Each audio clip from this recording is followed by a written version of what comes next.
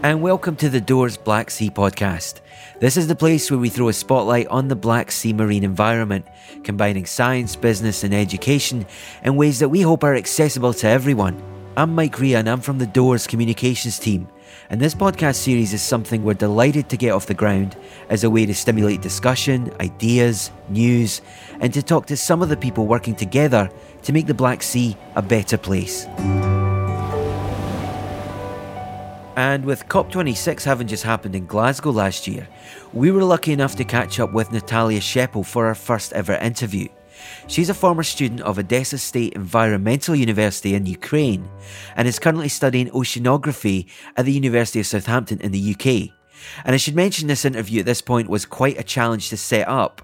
It was the day of the climate march in a very wet, rainy Glasgow. A lot of the roads were closed and it was near impossible to get a meeting space anywhere in the city.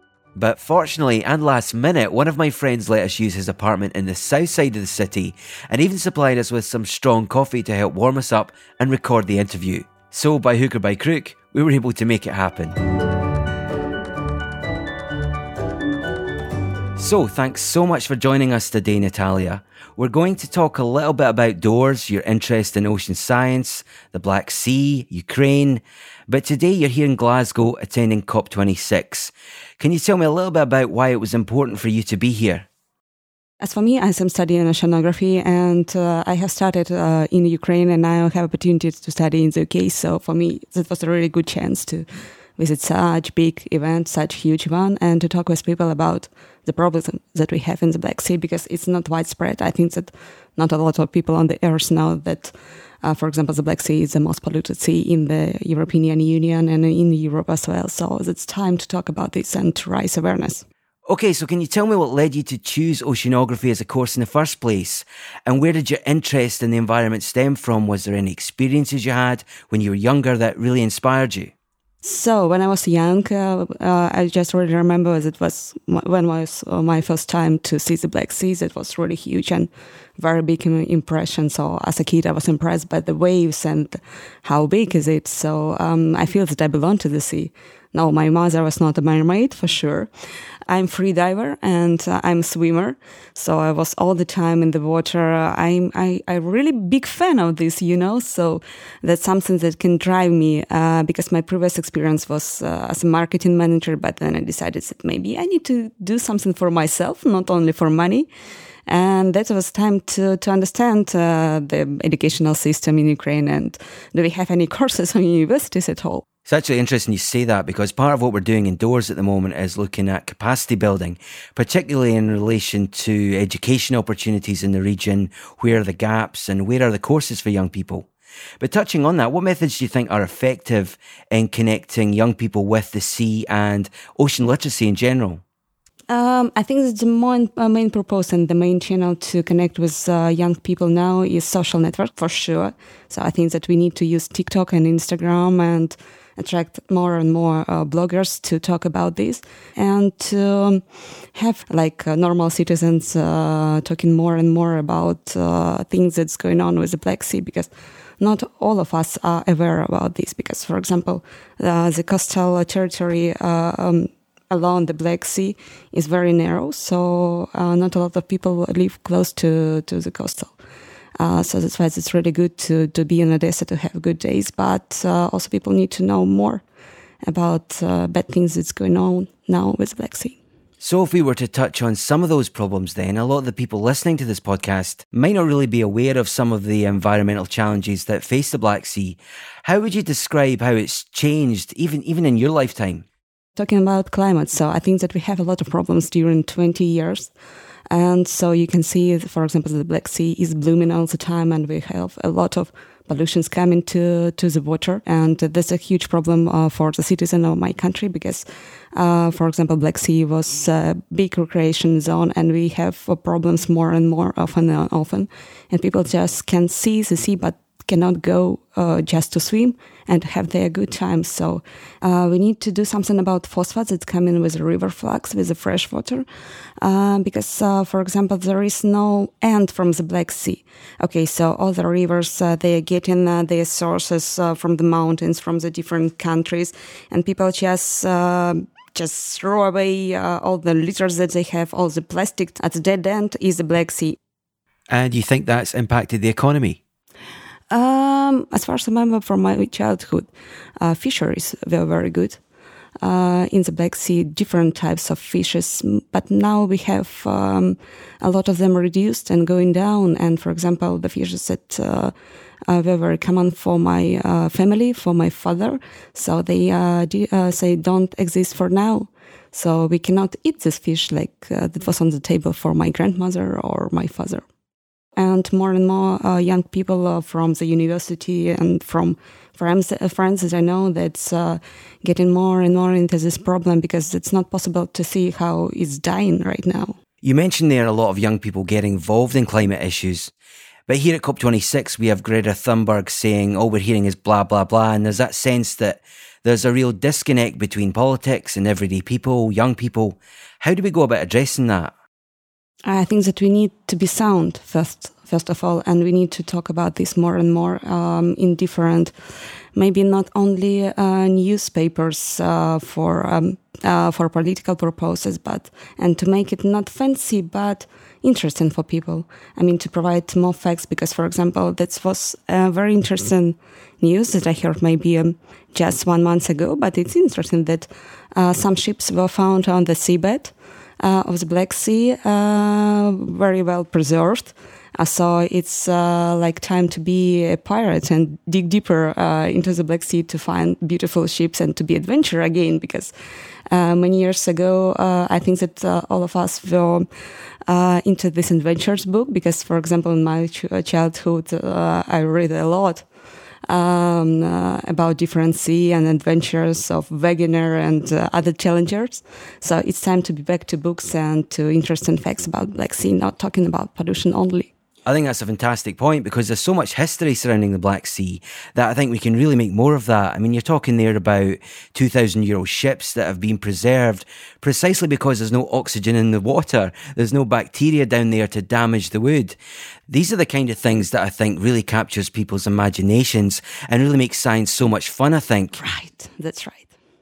But if you were to describe the Black Sea in the Ukraine, what would you want people to know? That's an interesting question. I think that people need to know that the Black Sea is nearly enclosed as only elongated basin, and dimension is quite big. So, for example, previously Black Sea was like a big lake many centuries ago, and it was not pretty much connected with the Mediterranean Sea. But after a while, so after the sea level rise, so it became a city. But the level of salinity is very low. And the main thing about Black Sea is it's a very interesting line, like a border on 200 meters. After this 200, you don't have oxygen at all. So this is the main thing and feature of the Black Sea. And I think that people need to understand what is going on before this line and after this line, because that will be a level for a proper understanding of this system. Very interesting fact about Black Sea. For now, this phytoplankton named Coccolithophores, if I sound properly, sorry, if not, they are fixing carbon, and that's good for ecology because we know that level of carbon CO2 is very high now, and these small things, they can fix it, and all the carbon is going down to the seabed. But it's not good because they usually bloom during summer. But now from the NASA and satellite pictures, we can see that it's blooming also during winter. And that's bad for other plankton, not phytoplankton, but like for normal fishes and algae as well. But some species, they can appear only when the water is healthy. And some of these mollusks and crabs, they are now back to the water, and there's a big program for pupils and for children, just to go to the coast and trying to find this, and they can measure this and provide photos just to show. So maybe situation is slightly better. But so talking about the situation with the Black Sea, we have bad things with COVID, right? So people were struggling and economy is going down, but for ecology it's better because the level of acidification of the sea is getting normal. Maybe that will be good at the end of the day. Yeah, I can completely understand that. I think the environmental impact of the pandemic will be something that's studied long into the future. But to touch on your studies for a second, you started at Odessa State Environmental University. And now I'm studying here in the UK in the University of Southampton. That's the biggest, I think, in European Union that connected with geology. So the main purpose to study here is getting more into the metrics. And as far as I know, that's a big problem that not all the system now unified in the Black Sea, for example. And we are working with different programs, providing different data. And for me, like a scientist, is the main motivation to study as much as I can here about software like MATLAB to understand tides and sea level and all the balance about chemicals and to provide these knowledges to Ukraine. Because unfortunately, research base in my country is not very good developed. It's based on history of Ukraine and some problems that we are struggling in political things. And not a lot of young people would like to go into science because on one hand, that's not very good, so well funded. On other hand, more and more people would like to go for IT. But we need to find a bridge between IT and software and things that's going on now with ecological situation. That's interesting, and I think we can relate to that in our capacity building work, particularly if you look at courses that link blue growth and ocean science. There aren't many options out there at the moment. Yes, that's right. So that was a big problem for me because when I decided to go for oceanography, I found only one university in my country that can provide any knowledge. That was in Odessa, and we have only 2 students, me and other boy, studying masters in oceanography. And this year they have maybe 3 or 4. So not big, not a big change. But anyway, main thing about Ukraine is that we are studying more hydrology because of some problems with the river, with the floods and coastal management in the western part of Ukraine. So that's why more and more people are getting more into the fresh water, not in the salted water. And for example, if I'm talking about oceanography with my friends, they asking, okay, so ocean is very far from Ukraine. What do you study? And I say, okay, so that's everything about salted water. So Black Sea is a part of the ocean, and people need to know about this. So we can talk about very basic things, but we need to provide this knowledge to young people for now. And what would you say about Odessa University? I don't know if you know, but they're actually one of the partner organisations indoors who, amongst other things, are working on developing harmonised methodologies for sampling, measurement, analysis and modelling for the Black Sea. And that's one of the major bits of work that we're doing. But how would you recommend Odessa as a place to study? Oh, I really like that people are very enthusiastic about this. So, for example, talking about salaries, they're very low.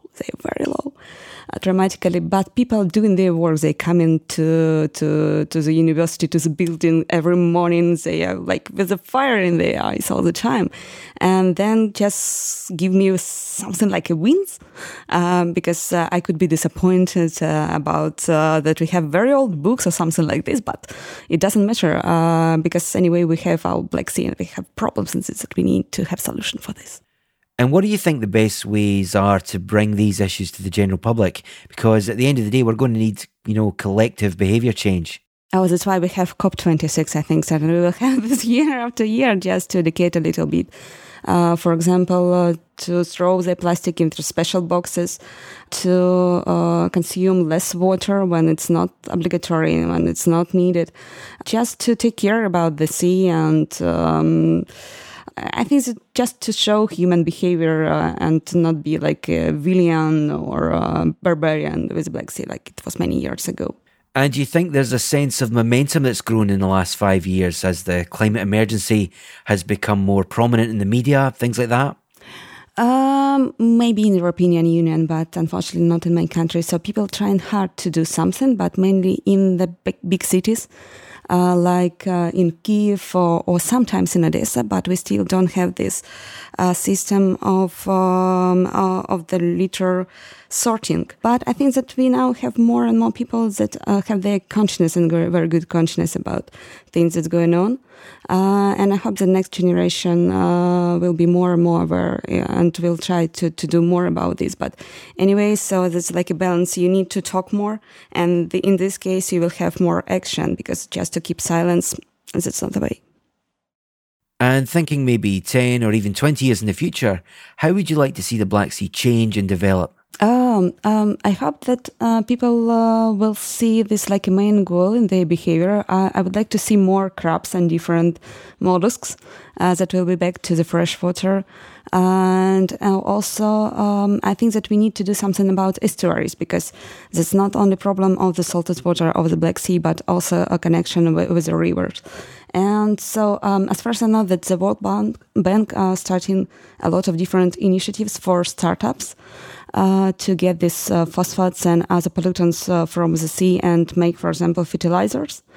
So I would like to see more and more people engage in these startups and selling their brains not only for big companies like majors, but also for something that will be reasonable for water.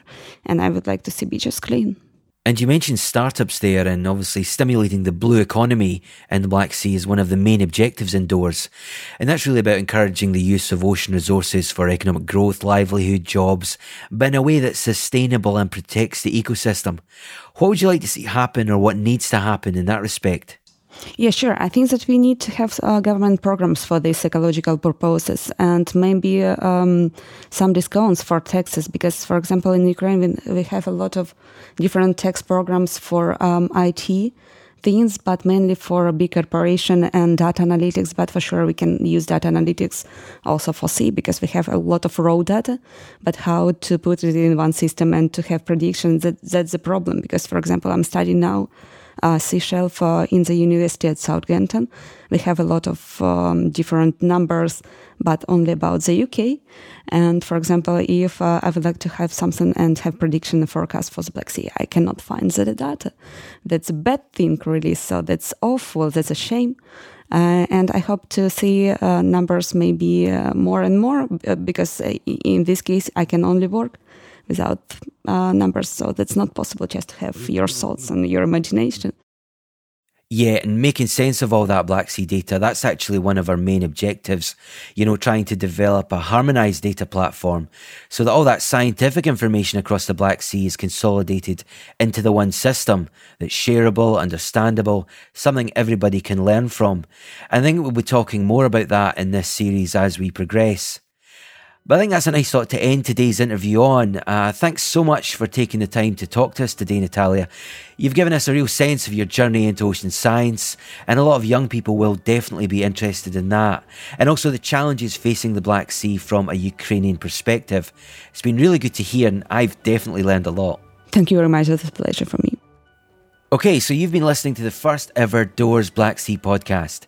You can catch up with this series through our website, www.doorsblacksea.eu, but we'll also be on Apple Podcasts, Google Podcasts and Spotify. Don't forget to hit that like button and share these episodes in your networks. It really does help us raise awareness of what's going on in the Black Sea and how people can get involved. So if you're a scientist, policymaker, or even a blue growth business working in the region and have an idea for an episode or a topic you'd like us to cover, please get in touch with us, because we'd love to hear from you. Until then, thanks so much for listening, and we'll see you again soon.